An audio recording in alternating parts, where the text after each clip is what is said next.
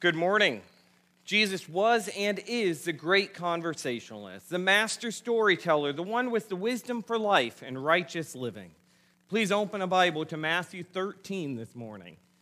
Last week, we started a new series for a new year. We will be looking to the parables of Jesus, the great conversationalist, the great storyteller who has words of wisdom for us to learn from.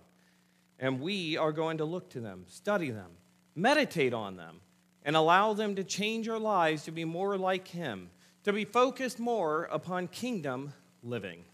Thank you for joining with us this morning as we worship the Lord together, wherever we are, and as we study his word, which is also an act of worship.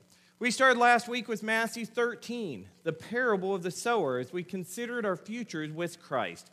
Our futures, and singing a new song to the Lord, considering what type of soil we are. And in this soil, can we expect the kingdom of God to grow in our life and those our life may impact? That was our big idea from last week. Today, we continue in this parable with speaking of the first place the seed was sowed. But first, what is a parable? Someone once said that a parable is an earthly story with a heavenly meaning. It is hard to nail down the definition of a parable in just one statement, though, so please allow me some time. A parable was quite common in these people's lives and for Jesus for teaching. A parable is an analogy comparing one thing to another, often in the form of a story to help illustrate a point or a greater truth. We like stories. We love stories. In fact, we need stories. Throughout history, human beings have told stories to teach morals, heritage, and rules. Stories like the three little pigs and the tortoise and the hare have taught us about responsibility, persistence, pride, consequences of foolishness, never to give up. Stories help us to listen, to take a knee, to take a moment. A story sticks with us, whereas a list of facts may be easily forgotten. A story or a joke or a riddle we may remember, but a list of trivia facts we may often forget. We need stories, and these parables from Jesus, stories, because we struggle to listen. And Jesus declares, he who has ears to hear, let him hear. So as believers, as followers of Christ, we must open our ears. We must seek him for understanding that only he can bring upon our lives. Jesus uses parables with everyday analogies to help his followers understand and see his truth and to remember his teachings for kingdom living. Christ's point or purpose in parables often involved our hearts in his kingdom. As I said last week, Christ searches hearts, and his parables call on us to search ourselves, our hearts, to be sure we are kingdom living and living according to the word of God. Quite simply put, though, the parables of our Lord Jesus in the Gospels are stories by Jesus which help to illustrate what our futures with him as Lord and Savior should look like, sound like, or include to show that we are and will be part of his eternal kingdom. Some of these stories are harder for us to understand as we do not live the same lifestyles as they did 2,000 years ago, but they still have great wisdom for us, as all of God's word does. Some of these stories or parables were also harder to understand for the listeners that day too, even though Jesus would use everyday objects for these stories, because these teachings were more pointed or directed to his believers, his followers, and not just a motivational TED talk for the crowds. Him hiding the understanding of these teachings has been said by some commentators to be both an act of judgment and mercy. For instance, John MacArthur said it would be judgment to the crowds following him who had heard the truth but not believed, and mercy to them as for them to continue to hear his words when they would not turn and follow him and his ways would only increase their judgment. They had already rejected the light of Christ, his teachings, and the life that his life and teachings could bring unto them. They had committed to a life of lies and to the deceiver, Satan, and Jesus would allow them to continue in their path. For instance, the Pharisees would know the truth, would see the truth, would hear the truth, but they would continue to not follow the truth. Hard to understand or not, though, God's word does not return void. His purpose shall always succeed. Isaiah 55:11. You see, Jesus had a purpose. He had lessons in these stories back then, And he still has a purpose and lessons for us today in these stories as well. Lessons for our future, lessons for kingdom living, lessons from his word, lessons from him. Jesus shared these stories of wisdom in ways that his people could understand, but others may not. Unless they would have ears, listen and seek him for understanding. More important to us, though, than a definition of a parable is to notice what Jesus said and what it means.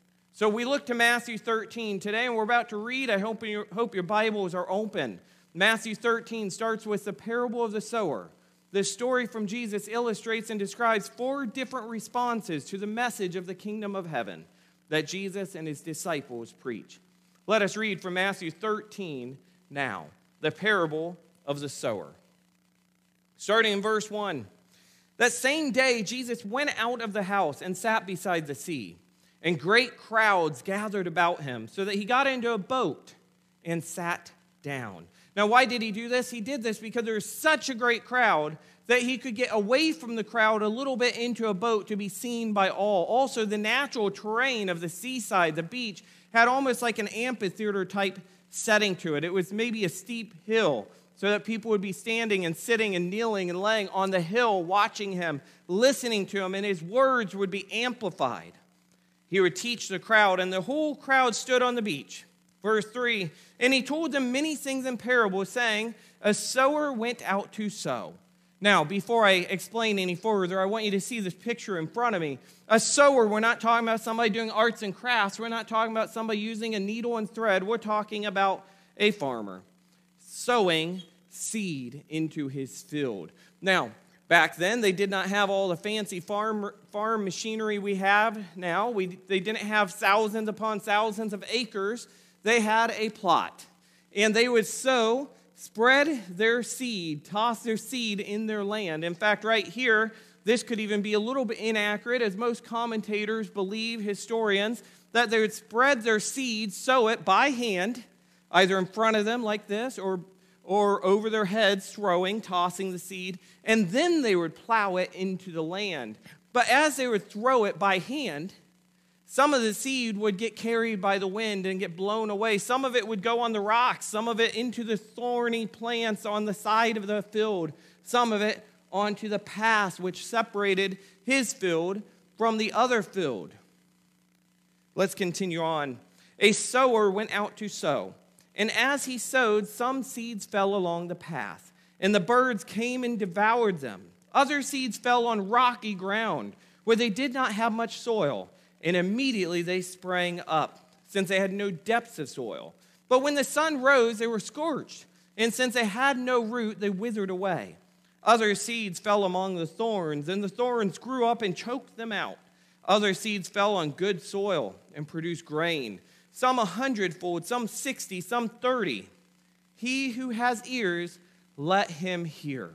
We're going to skip forward and we'll reference the rest of that later, but this story from Jesus illustrates and describes 4 different responses to the message of the kingdom of heaven that Jesus and his disciples preach. Jesus uses the field, the sower, the seed, and the soil to teach about our reception to God's word. The sower is Jesus, but so are we today, as we have been told to present his message of the kingdom of God to all nations still today. And we all sow the seed, we all toss it around the world for people to hear, just as the disciples and Jesus did that day. Jesus is the ultimate sower because he is the one who brought the message to the world. He is the one who gives us the understanding of the word to sow in the first place. The field is the world. The seed is his word. And the men and women are the soil. Actually, I think it's obvious that the soil conditions speak to the heart conditions of the different types of soil, men and women. Bad soils and good soils. It speaks to our heart condition. Today we focus on just the first soil. And Luke 8:5 describes the scene this way. A sower went out to sow his seed. And as he sowed, some fell along the path and was trampled underfoot, and the birds of the air devoured it. It adds a different concept here of not just it being thrown on the path and it being taken by the birds, ate, but it adds that it was also trampled underfoot as people would walk on that path, as they would stomp it down. Not so much purposely, but just because that was where they would walk. The animals would walk, the people would walk, the workers would walk. If it was a main path, it might be used greatly and it would be trampled down. Or possibly the wind would blow it away, the birds would blow it away. Let's continue to speak, though, about this. Let's read that once more. A sower went out to sow his seed, and as he sowed, some fell along the path and was trampled underfoot, and the birds of the air devoured it. Now, obviously, Jesus is using a parable here, an analogy, a story to illustrate or talk about human hearts in their receptiveness to hear the word of God, to hear of the kingdom of God, to hear of salvation found in him, of righteous living and wrongful living. Quite simply and tragically, there are many who will hear God's word, but few will live it and love it and take it in and stay with it. This story is about people's hearts. And as the message, the word of God is sowed, it might fall on hard, trampled down soil. And it won't get absorbed into soil, won't grow at all. In fact, the birds of the air might devour it. The wind might take it away. People's feet might trample it down, never allowing it to even start to grow. Quite simply and tragically, there are many who hear God's word, but very few will live it, love it, and stay in accordance with it.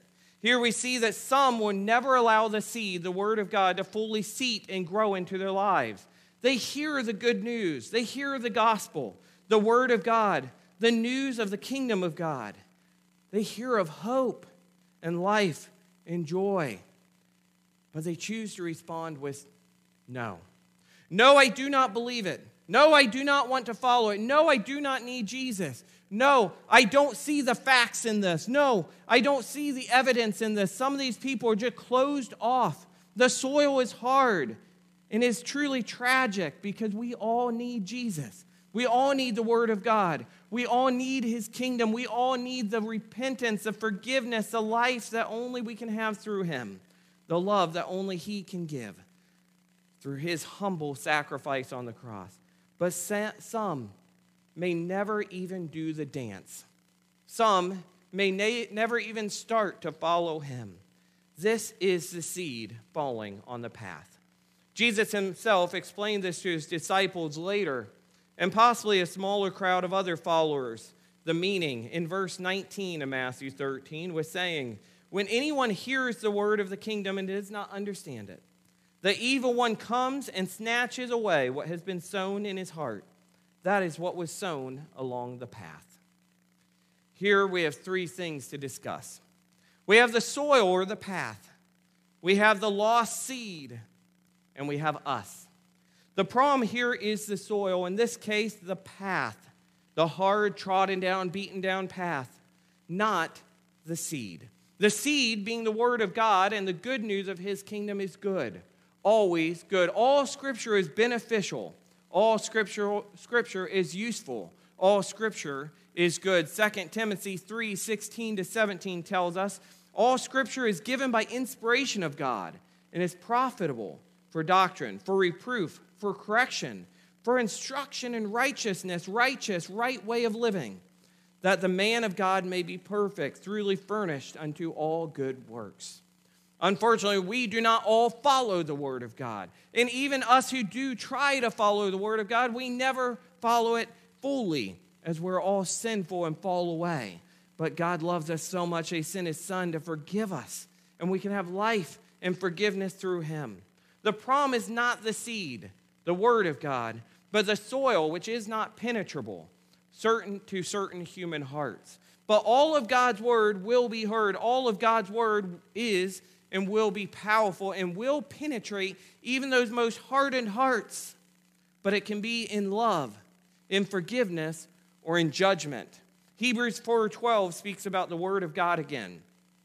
And it says, for the word of God is alive and active, sharper than any double-edged sword. It penetrates even to the dividing soul and spirit, joints and marrow. It judges the thoughts and attitudes of the heart. Again, the problem is not the Word of God. The Word of God is active and useful and beneficial and has a purpose. The problem is the soil, the hearts of people. We either have a good heart, good soil, or a bad heart, a heart which is hardened in different ways, receptive to God's word in different ways. And here, the path is beaten down, which means the heart is beaten down and hardened so hard that the seed cannot even begin to root and is carried away by Satan, carried away by worldly, sinful problems, carried away by the birds. The heart is beaten down by bad habits, customs, routines. The heart is hardened, will not accept the new blood, the blood of Christ, this new covenant of grace, mercy, and love. The heart will not accept his help. The past, being more beaten down, trampled down by foot traffic, is a hardened soil, which does not even allow roots to start. In fact, the seed is tossed and turned by feet, and dare I say, by wind and creatures. The heart of some people is like this, and is beaten down by sin. Or the heart may be beaten down by the great sower, God himself. Just as God hardened the heart of Pharaoh in the day of Moses, God could choose to harden hearts of people still today as they continue to seek their own glory and live in sin instead of by faith in him. Need we consider this thought further? How are human hearts beaten into a path, a highway, never to allow the seed to flourish? How are human hearts taken away by the birds, taken away by Satan, and away from God's plan? Well, you see, every child of God's heart is impressionable. Every child of God's heart is impressionable and sensitive to being carried away. Even while the word of God is being proclaimed, Satan is looking for ways to distract the hearer from the things of God and carry them away from him. Satan wants nothing more than to distract our lives from the life giver, from the giver of all wisdom, the giver of hope and joy and life eternal with him. So Satan uses many influences, thousands of influences, to tread over one continuously into hardness. Or, as one commentator said, to continuously tread onto him into callousness. Influences such as sinful habits like lust, sensuality, greed, selfishness, drunkenness, or idols. Influences such as worldly passions which take our focus off the things that really matter. As these unhealthy, sinful influences are allowed to take control, hearts are hardened and God is pushed out. In the conviction of sin, not followed by turning away from sin, leaves the heart even harder. The same effect is produced by experiences of life, as worldly pains of a sin-infected world leaves many hearts beaten down, calloused, and hardened as well. The worldly teaching and worldly thinking causes hardened hearts too. Like the seed fallen on the hardened path, these hardened hearts will never flourish as they are meant by God's design and purpose. And Satan carries them away. The birds carry the seed away. The birds devour the seed. Satan devours the seed. Satan devours people. Satan is like a roaring lion roaming the earth and looking for God's people to take away from him. There's an impression on people today that a little is okay, but to allow a little also allows control. And then this control takes over. It's hard to turn away from the little. Do not have the thought that I can just sin today and repent later. The heart that is beaten over by lust and indulgence of sin is never the same again. Never. Follow God. Follow Jesus. Don't give in. Lastly, we have us. We have the application. We've talked about the field. We've talked about the sower, the soil, the path, the seed. And lastly, we have us. The main application or big idea today is this. Knowing all this, by prayer and preparation, we must consider the seed we are sowing and how to best keep on sowing. I think of Dory from Finding Nemo. Keep on swimming, keep on swimming. We need to keep on sowing the seed. Keep on sowing the Word of God. Keep on preparing how to best sow the seed. And this is both within our lives and others. Not just for others, not just for ourselves, but for both. Let me repeat that again for you taking notes. And it's on the screen for a moment. By prayer and preparation, we must consider the seed we are sowing and how to best keep on sowing.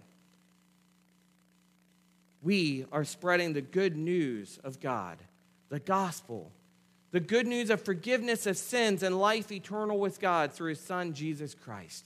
We are spreading the news of peace, the ultimate peace, the peace which only God can provide through his Son, Jesus. Are you prepared?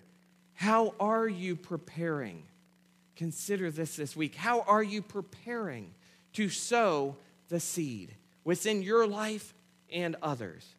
We must then understand that no matter how hard we sow, we try, some seed will never sprout. And this is not always your fault.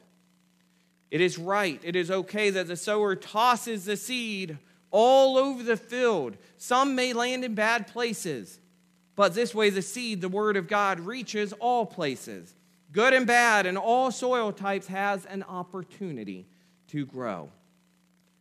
We too are called to spread the word of God, the good news of Jesus, to all creation, all nations, the end of earth. Don't stop and worry if you're spreading to the wrong people or the wrong soil. Just keep on spreading. Keep on sowing. Just spread it, sow it, throw it out, and let God do the rest. Our job is to sow the message, his message, the word, the message of his kingdom.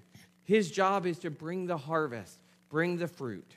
Some seed will go by the wayside, go on the beaten down, trodden path, and never take root, or to be carried away by the birds, by Satan, in the evil ways of the world, sinful living. They will live for him and themselves and not for the things of God. But you cannot control this. So what do we do with all of this now? Knowing all this, we continue to be prepared. In season, out of season, continue to sow. As 2 Timothy 4:2 tells us, preach the word. Be ready in season and out of season. Reprove, rebuke, and exhort with complete patience and teaching. Guys, this is not just my job as a pastor. This is not just other jobs as missionaries. This is all of our jobs as believers, as followers in Christ Jesus as Lord and Savior, to preach the word, to be ready in season and out of season, to reprove, rebuke, and exhort with complete patience in teaching. But why? Why continue to preach knowing that some will not accept the truth we have to tell them? That some of our seed will just be thrown on the hard, beaten down, trodden ground to be just taken away by the deceiver, by Satan himself. Well, I'll tell you why. We continue because we know that in this message we have the power of life and death, the word of God and the message of his kingdom and of righteous living. So be not ashamed. Have faith and live accordance to Jesus' teaching continuously.